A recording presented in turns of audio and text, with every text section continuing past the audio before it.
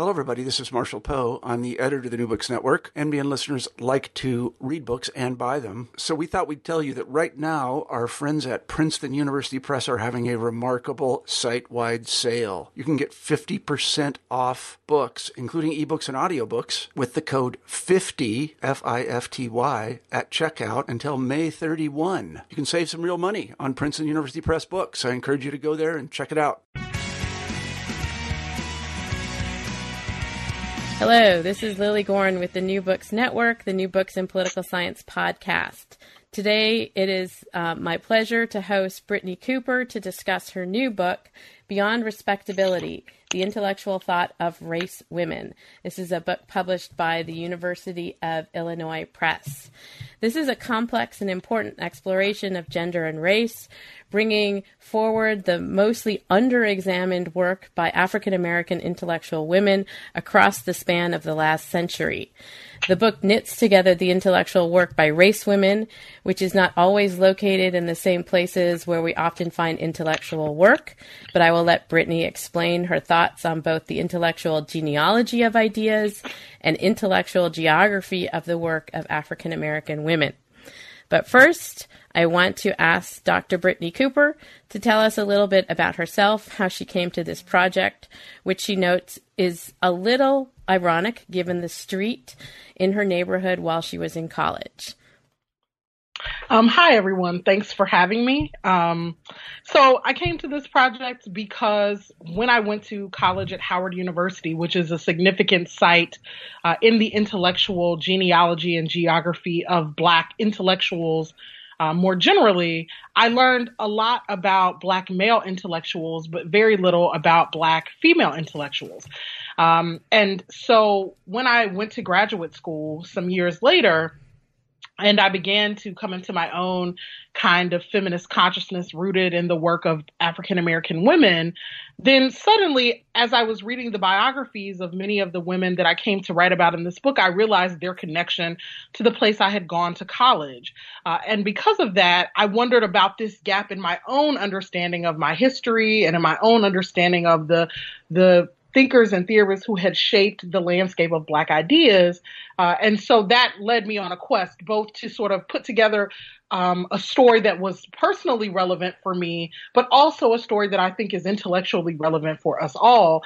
And one of the things that really brought that to light was that when I was a student at Howard University, there is a street near Howard University in a neighborhood called LaDroit Park that one of the streets is named Anna Julia Cooper Circle, and it is where the great 19th and early 20th century intellectual Anna Julia Cooper lived, and her house is still there. But I had no idea who she was or that she was such an important figure.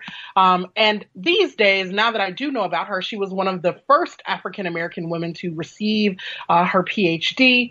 She received it in French from the Sorbonne in 1925, but she was the principal of the M Street School in Washington, D.C., but she's also one of the first Black women to write a series of political essays dealing with issues of race and gender and education and many other topics as well.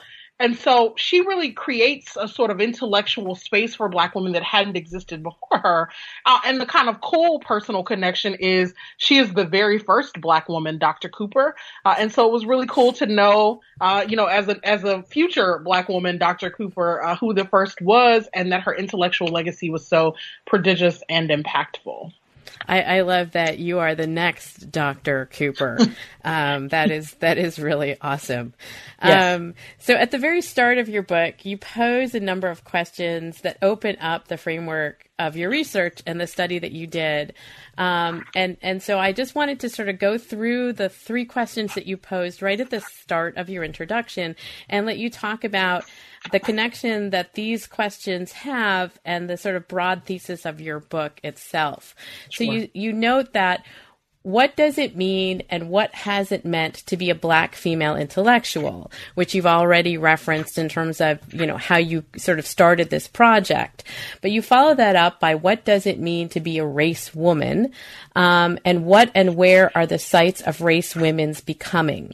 And you note that the second two questions to some degree, need to follow the first one, but the first one also needs to be investigated. Can you explain about how your work takes up these three questions and what it opens up as you do take up these questions? Sure. So, part of what I'm trying to do here is both to recoup Black women as serious thinkers. So we have a really long tradition, both in academic histories of Black women and in histories of Black intellectual thought, of saying that we value Black women as intellectuals. But this curious thing happens in more general conversation where over and over again, and even in many of the academic tomes, right, that we go back to the great race men, to Du Bois, to Washington, to Alexander Crummell, then later to King, and to Malcolm X and some Marcus Garvey in between those groups and some others.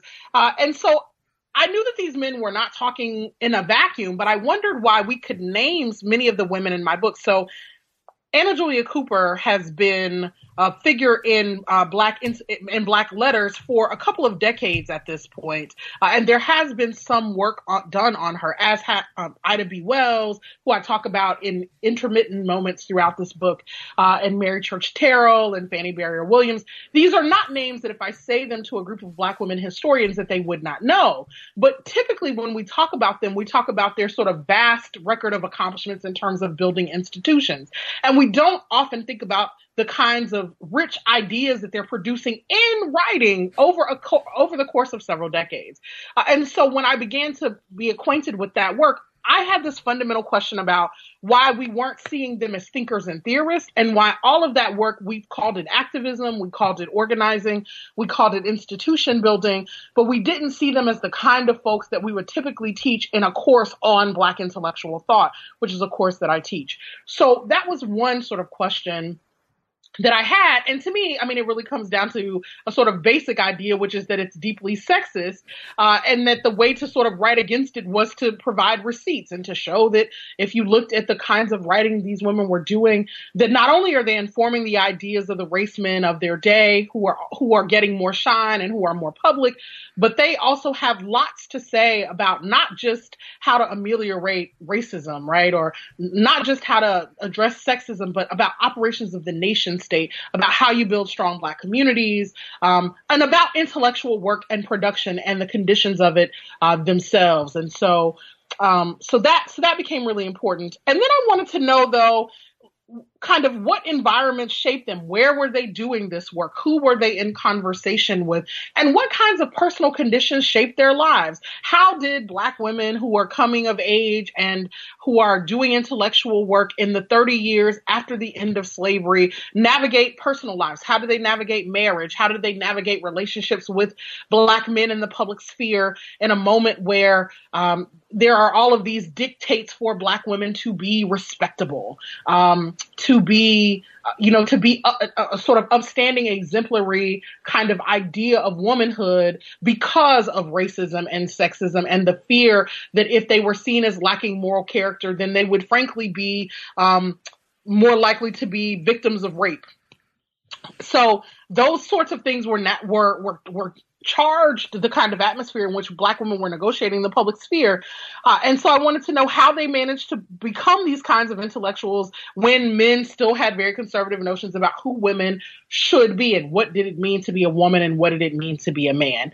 And so then, I sort of try to construct the conversations that they're in, where are the places that they come together to talk with each other? And then what are the nature of the conversations that they're having with each other? And what are the kinds of concerns and priorities that are shaping Black women's lives? What are the things that really matter to them in terms of a racial justice agenda and the gender justice agenda? And I think you can find really clear evidence of this if you look at the National Association of Colored Women, which is a place that I argue is a key site in shaping and making race women as intellectuals, because it's the site of the Club Women's movement, which is a movement so it's not unlike the white Club Women's movement where women in local communities would have clubs about all kinds of things, everything from card playing to mothering to doing sort of social work projects. And so every year they would come together in these conferences to talk as individual clubs, and they formed these huge national bodies. And from those national bodies, they would have their own sorts of political agendas and social agendas that they would go back to their local communities and try to produce. And so the Black Club Women's Movement and its mother organization, the National Association of Colored Women, had the most Black women of any organization at the turn of the century. Had tens of thousands of members. And so that organization was a powerful body in terms of codifying a place for Black women to get leadership training and to get training to be public intellectuals. And by that, I mean intellectuals sort of engaged in the work of community building and engaged in the work of public education, not just for children, but also for their broader local and national communities. So the club movement is in a lot of ways kind of a parallel one that was going on with regard to women's suffrage, white women's suffrage movement at the same time. That it was a place where women came together and did some organizing, as it were, but separately. Is that correct? Sure. So at some level, yes. So the white suffrage movement really starts earlier and is primarily about suffrage. The General Federation of Women's Clubs, I think, emerges a bit later in the 18th century, even for white women. And so it's both. So then when Black women begin to do the kind of club work, it's not necessarily an extension of their work with suffrage. So Black women had always been a part of the suffrage struggle as well.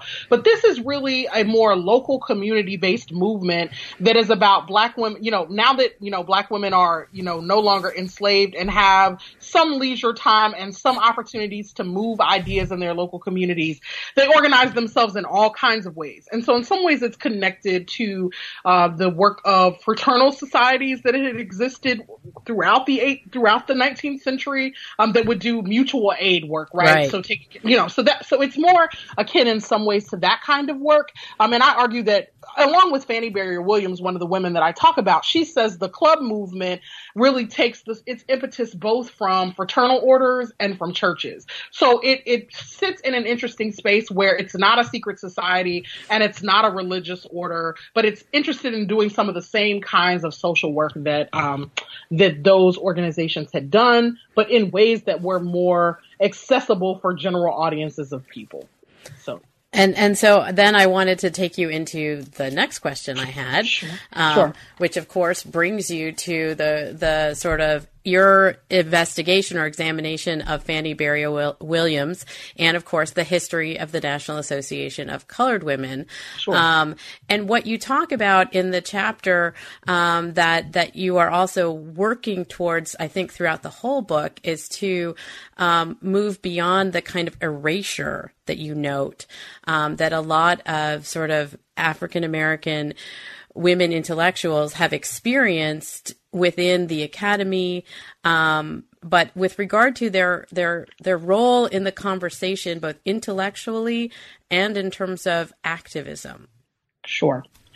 So look, I fell in love with Fannie Barrier Williams in this book. I can understand why. She's so smart and interesting. And so Fannie Barrier Williams is an elitist Black lady. She's actually not from the South.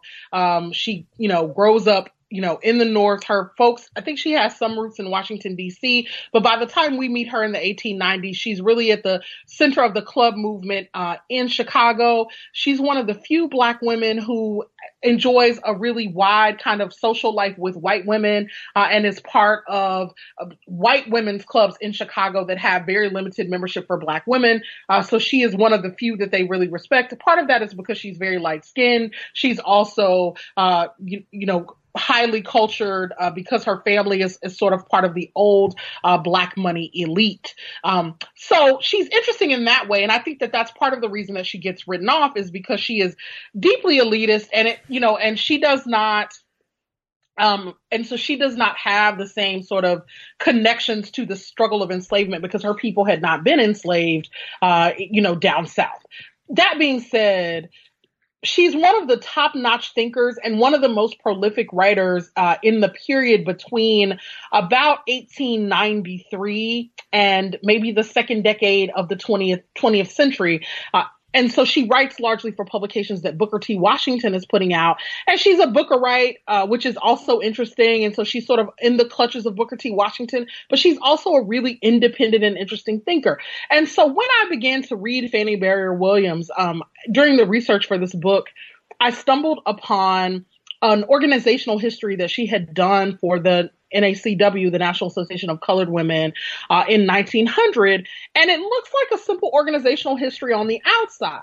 But when you really begin to dig deep, she's making all of these claims about how the National Association of Colored Women is the organized anxiety of women, right, to ameliorate racial concerns. And as she says, to challenge our low social condition.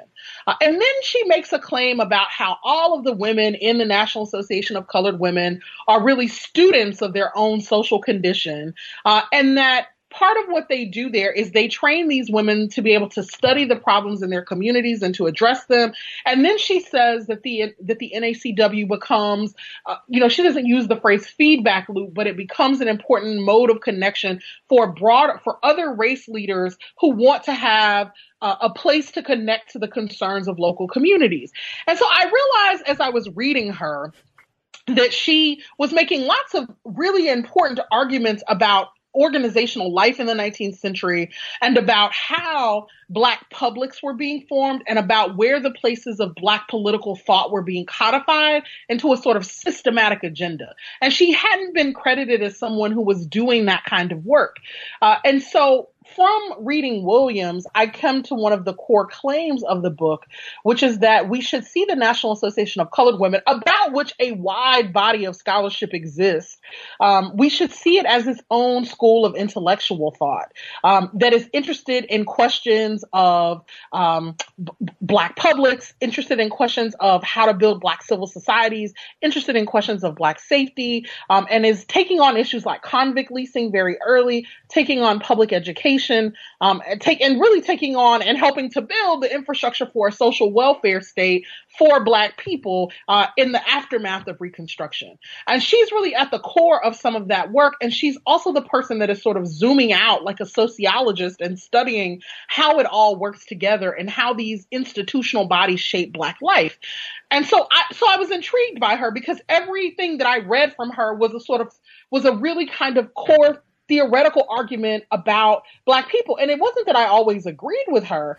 But one of the ideas that she has that I think is really compelling and interesting and deserves further investigation, as she says in a piece that she writes in 1897, she's dealing with the elitism question and the fact that many of these club women are part of the Black elite that are able to get educated.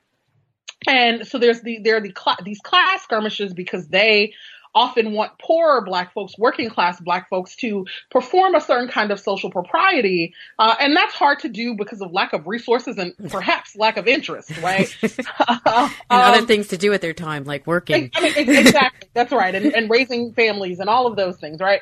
And so there are always these sort of class skirmishes and a kind of underlying class tension that's happening. And so she says we need, and this is a quote from her, she says, we need a new sociality. We need a new theory of social relationships. Right. And she says, look, society and sociality are not the same. And so for her, she uses society like today we would use class. And she says, basically, you can be in whatever kind of social class you want to be, and you can have those relationships. But because our fates are linked because of racism, we have to find a way to connect with each other that goes beyond the kind of challenges of class. And so she calls that a new sociality. So when I looked at that language, I thought, well, we have a whole body of scholarship now that is deeply invested in investigating socialities, right? And particularly affect theorists are doing some of that kind of work. And I was like, well, here's a Black woman from 1897 doing the same work. Talking about sociality, right, as the basis for, it's compelling because she doesn't, she's not arguing that she should have racial unity with Black people because of some innate shared kind of bloodline, because she didn't grow up that way. And so because she grows up north and her parents are live in Brockport, New York, that's really the origins of her family. And then moved down to DC and then over to Chicago is the sort of gambit. And so because she doesn't have this connection to the transatlantic slave trade and the Deep South, she she doesn't have an innate feeling of connection to Black people, but she knows that there's the need for political connection. And so she's trying to work that out. And so in this moment where we are deeply invested in what are the grounds upon which we build solidarities, what are the grounds upon which we build unity and coalition in order to move political agendas and make our lives safer, she's one of the thinkers that I think ask us to think about what the nature of our social relationships are and how we come together when our connections are not innate and we didn't grow up in the same place and we don't have a sort of shared history in the same way. And so I think she should be part of that conversation. And I think that she is not a part of that conversation currently. So. And one of the things that you note and that you just also mentioned, but also you note in the book, is that to sort of find some of these conversations, you have looked in unexpected places. As yes. You say, her history of the National Association of Colored Women was an unexpected place, and you note that there are other unexpected places where you find these conversations going on throughout your book that I find is really fascinating also, because it also moves us as intellectuals and as, theorists away from here's a book that somebody wrote in their study.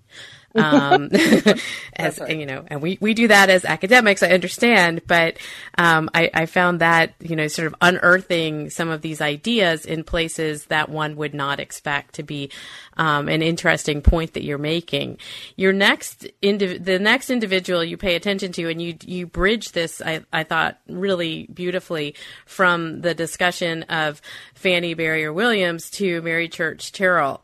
And so, and again, this is part of what you're mapping in the book as the intellectual genealogy. And you note how she inherited to some degree the mantle from Williams. Can you talk a little bit about how you see that sort of inheritance that transpired? Sure. So Mary Church Terrell, Fannie Barrier Williams, and Anna Julia Cooper are really all colleagues. They're all advancing these agendas at the same time. So Fannie Barrier Williams is a big club woman in Chicago when the National Black Women's Club movement gets created. Mary Church Terrell becomes the first president of the National Association of Colored Women, and she too is part of the Black elite, although her parents had been enslaved in Memphis, and her father was rumored to be the first Black millionaire.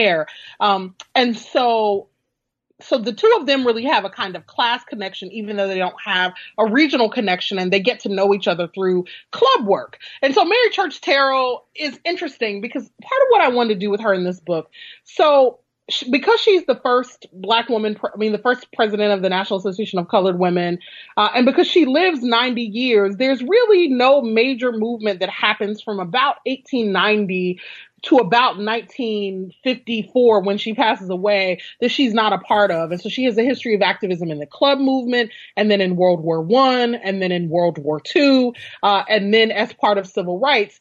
And so, but the thing about Mary Church Terrell that's interesting is that she is, and I call her this in the book, the denizen of Black respectability. I mean, in many ways, she is the epitome, the quintessence of what scholars think of when they think about respectability politics, because she's rich. She's seen as very snooty and very privileged. Ida B. Wells had a really contentious relationship with Mary Church Terrell because she felt like Mary Church Terrell snubbed her participation in one of the NACW conferences in the late 1890s, when really, according to Wells' biographer Paula Giddings, it was Fannie Barrier Williams who had done that.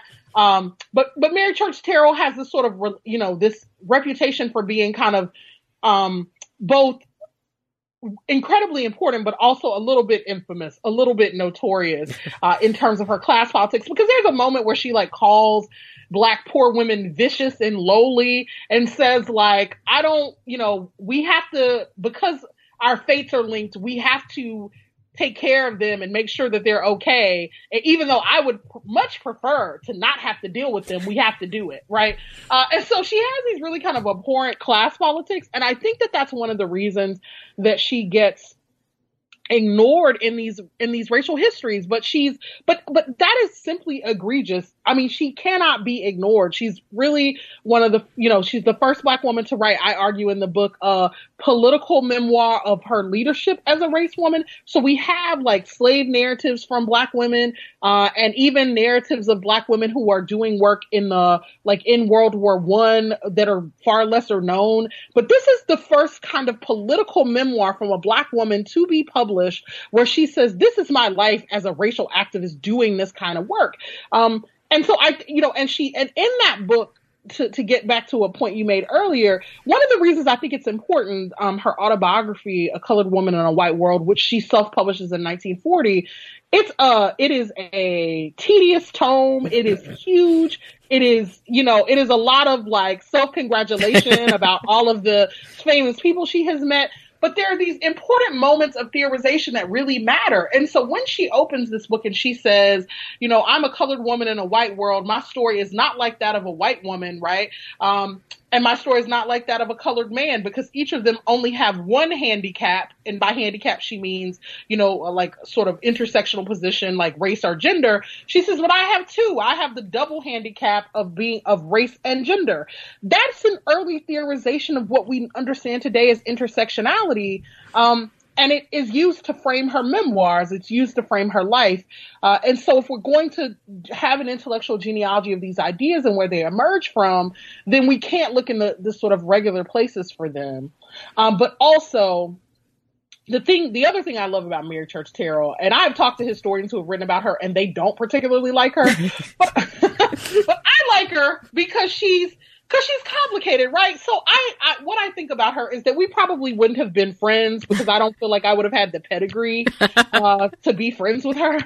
But I think that, so one of the things I talk about in the book is that even though she's sort of this buttoned up, respectable kind of figure, and she cares a lot about that, she also has this great love of dance. And so she talks about how from the time she's in college at Oberlin forward, that she's like sneaking out of the dorms at night to go dancing in the 1870s and 1880s. And that's quite scandalous for someone who is so invested, right? And being respectable. And so she is one of the people that helped me to come to the title of the book, which is Beyond Respectability, because I think that in this moment, we understand the problems with the respectability politic and the way that, tying narratives about racial, the treatment of Black people to their behavior and saying that the way that you get the American, government to treat you with dignity is to always be upstanding. In this moment, we sort of understand the problem with that kind of thinking. Whereas in her moment, even though I think it was more strategic than ideological, because of her class position, there was some deep investments in a sort of notion of respectability. But I also think that the story is more complicated, and that when you then delve into Mary Church Terrell's life, you see this person who is mischievous and funny and who jokes at other people's expense around their kind of racial ignorance. And so I think that even though she's working really hard, she's building organizations, she becomes pivotal to the landscape of civil rights through a lot of the activism that she's doing in the 1950s, which is a lot of what I write about in the chapter. In the end, she can't be contained by the kind of framework of respectability. And that's the thing that I want folks to know about the women in this book, is that even though they both helped to kind of invent this ideology and propagate it hard, they too recognize the limits of this ideology in their own lives. And so they're trying to break out from the strictures of respectability and its sort of demands for a performance of social propriety in every which way that they can. And so it felt really important to go to the kind of main person that people think of when they have this conversation and say, even she wasn't as invested in this ideological position as we might think, not when we look at her life. And so that's some of the work that the book tries to do around Mary Church Terrell and her life, and giving shape and form to who these race women were when they weren't on the public stage, when they weren't on the platform and they weren't staging protests. And they weren't at conferences. What were they doing? They were out dancing. That's right. They were out dancing. They were out dancing or being shady or, shading white ladies or whatever. But yeah. And I just a sidebar question to ask you because of you brought up the issue of the title of the book, Beyond Respectability, and you do sort of tease that out a little bit early on with regard to the difference between respectability and dignity. And can you talk a little bit about that distinction that you make and that the women themselves are also struggling with?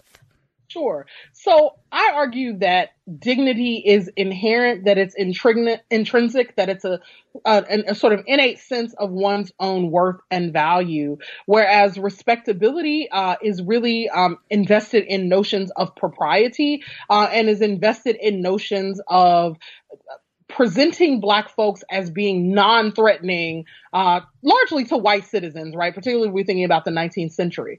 And so respectability is a demand that if we look at Black people outwardly and they're performing, these sort of dictates around proper social comportment and behavior, then they won't get killed. And dignity is far more difficult because dignity sometimes will have you presenting yourself as undignified because you have an intrinsic sense that you're a human being and that should be valued and that it doesn't have anything to do with your social class or how you're dressed or how you speak, but is your inherent right to be seen and recognized and treated as a human being. And so I argue that the misstep with respectability is most people think that some of the scholars who sort of have resistance around our contemporary critique of respectability have that critique because they assume that what Black people are really trying to do is to have a bit of dignity. But what I find is that one of the challenges is that working class Black folks that these folks are trying to police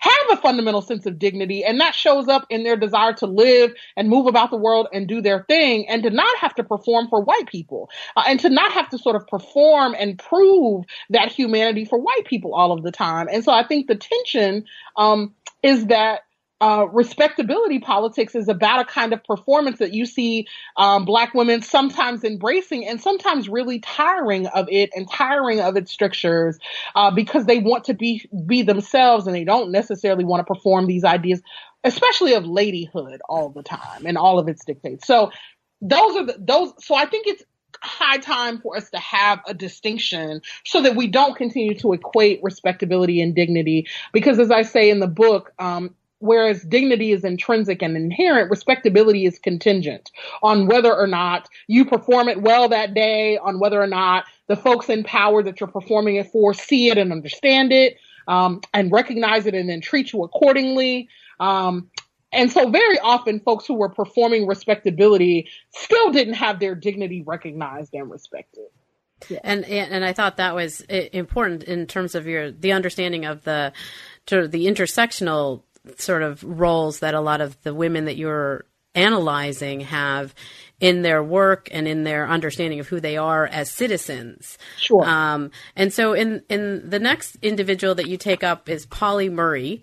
Yes. And again, she has a sort of a number of sort of performances that she is not conforming with. Yeah. And so can you talk a little bit about how she fits into the intellectual genealogy and geography that you are mapping with regard to sort of the intellectual thought of race women? Sure. So Pauli Murray is she is a slippery character. She is very hard to kind of nail down. And so I'm happy to note that there are many books about Pauli Murray. Now, there are a few that have come out. There's a great new biography of her called Jane Crow by Rosalind Rosenberg that I would encourage people to read because in many ways, trying to do one chapter on Pauli Murray is just so interesting. So what I try to do in the book, one, I want to have a figure who, even in the moment of the early 20th century, is challenging all of the categories that anchor this book. She's challenging narratives of race. She's challenging narratives of womanhood. So to be succinct, Pauli Murray is born in 1910. She's originally from Baltimore, but grows up in Durham, North Carolina. And in her early 20s, she emerges in New York City, where she's attending Hunter College, as a queer Black woman. She is She is masculine of center in terms of her performance. She prefers relationships with women, and she's out to her family about that, even in the late 1920s and early 1930s. And so she gives lie to this idea that Black communities are more homophobic than other communities, and that this homophobia has been longstanding. And she indicates for us that there's a far more sort of dynamic sense of Black sexualities that are not just part of today, but that are part of the early 20th century as well. And so one of the things Pauli Murray is interesting as an intellectual for a few reasons. One of the things that I focus on in this book is that because of her masculine of center performance, because of her queer gender identity, it creates a number of problems for her. So she's incredibly smart. She ends up going to law school and graduating top of her class at Howard Law in the 1940s, but she deals with lots of sexism there because she's outspoken and because she's not especially feminine. And so today we would actually call Pauli Murray transgender or trans man. Much of her struggle in the early part of her life, in her 20s and 30s and even into her 40s a bit, is that she felt like she was a man, and the science around transgender identity does not actually get invented until the 1950s. The term transgender is not invented until 1950. But in the 1930s and 40s, Pauli Murray keeps on going to doctors and saying, can you do exploratory surgery on me? Because I think, and I quote, she says, I have secreted male genitals. And then she asked them to do hormone therapy. So she was a voracious, student and researcher. And so she had done research to find that some experiments with hormone therapy were happening, and that when men were given testosterone, that it made them even more masculine. And so she thought, well, cool, give me testosterone. It'll make me masculine too, right? And so she went to doctors and tried to get them to do this hormone therapy on her in the late 1930s and early 1940s, and it was absolutely unheard of.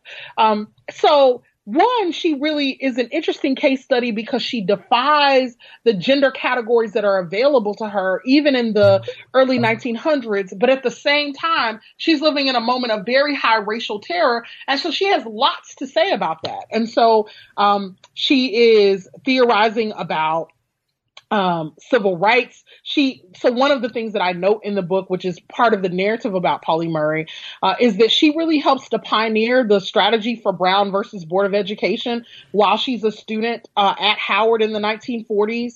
But they don't tell her. So she writes a senior thesis where she argues that Brown versus Board where she argues that Plessy v. Ferguson should be overturned because it's inherently unequal. Right, it's inherently a problem, which was not the strategy the civil rights, attorneys were using in the 1930s and 1940s.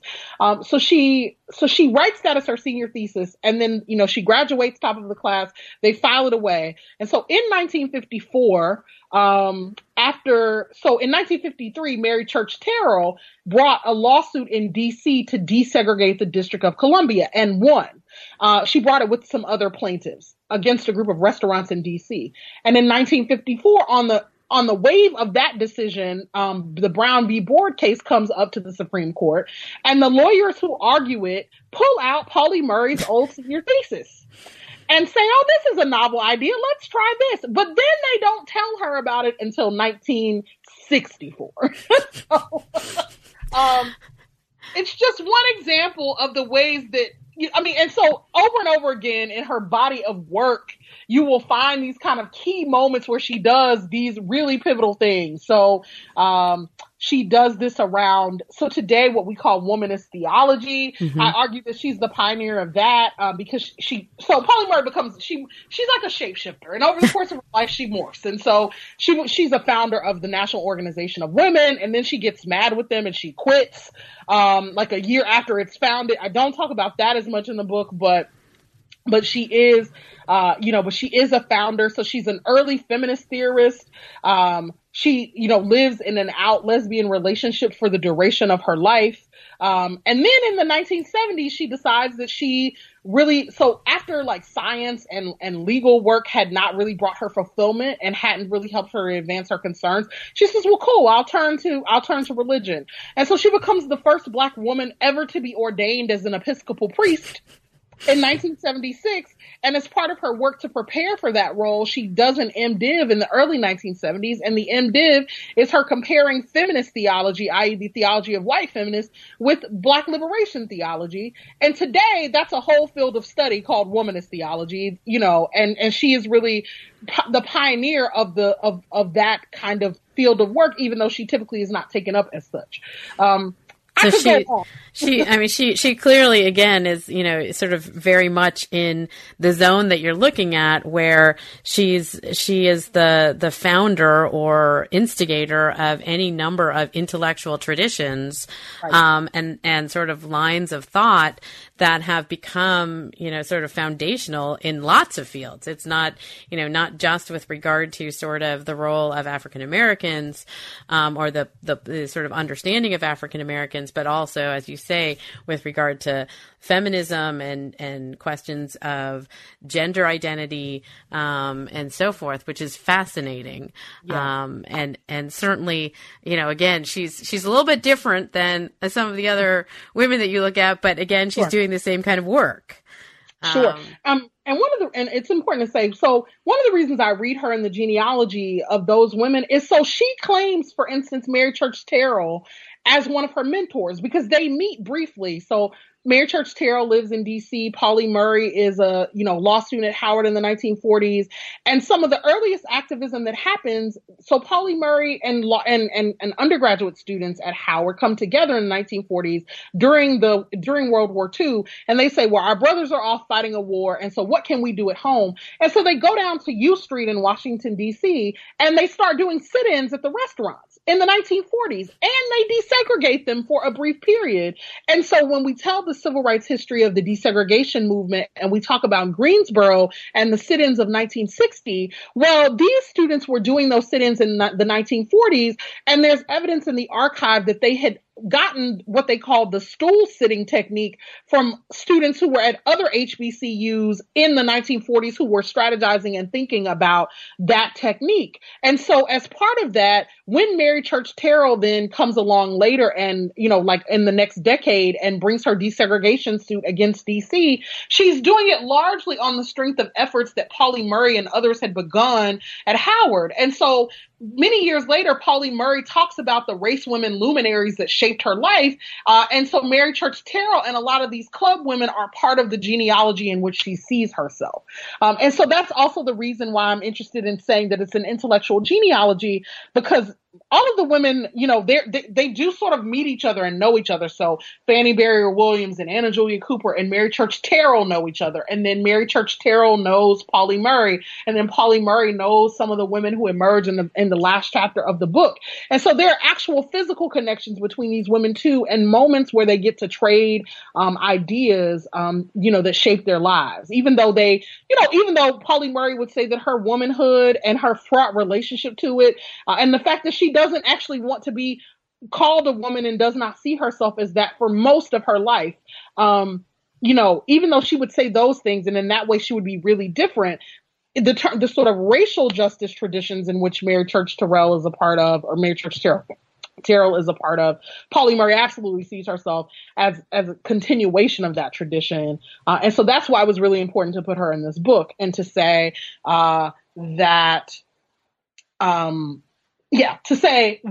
even though she has a fraught relationship to notions of race and blackness and the ways in which they feel kind of masculinist and hardcore to her, and even though she doesn't fully identify as a woman, she wants to be a part of the work of helping Black people to get free and to have racial advancement.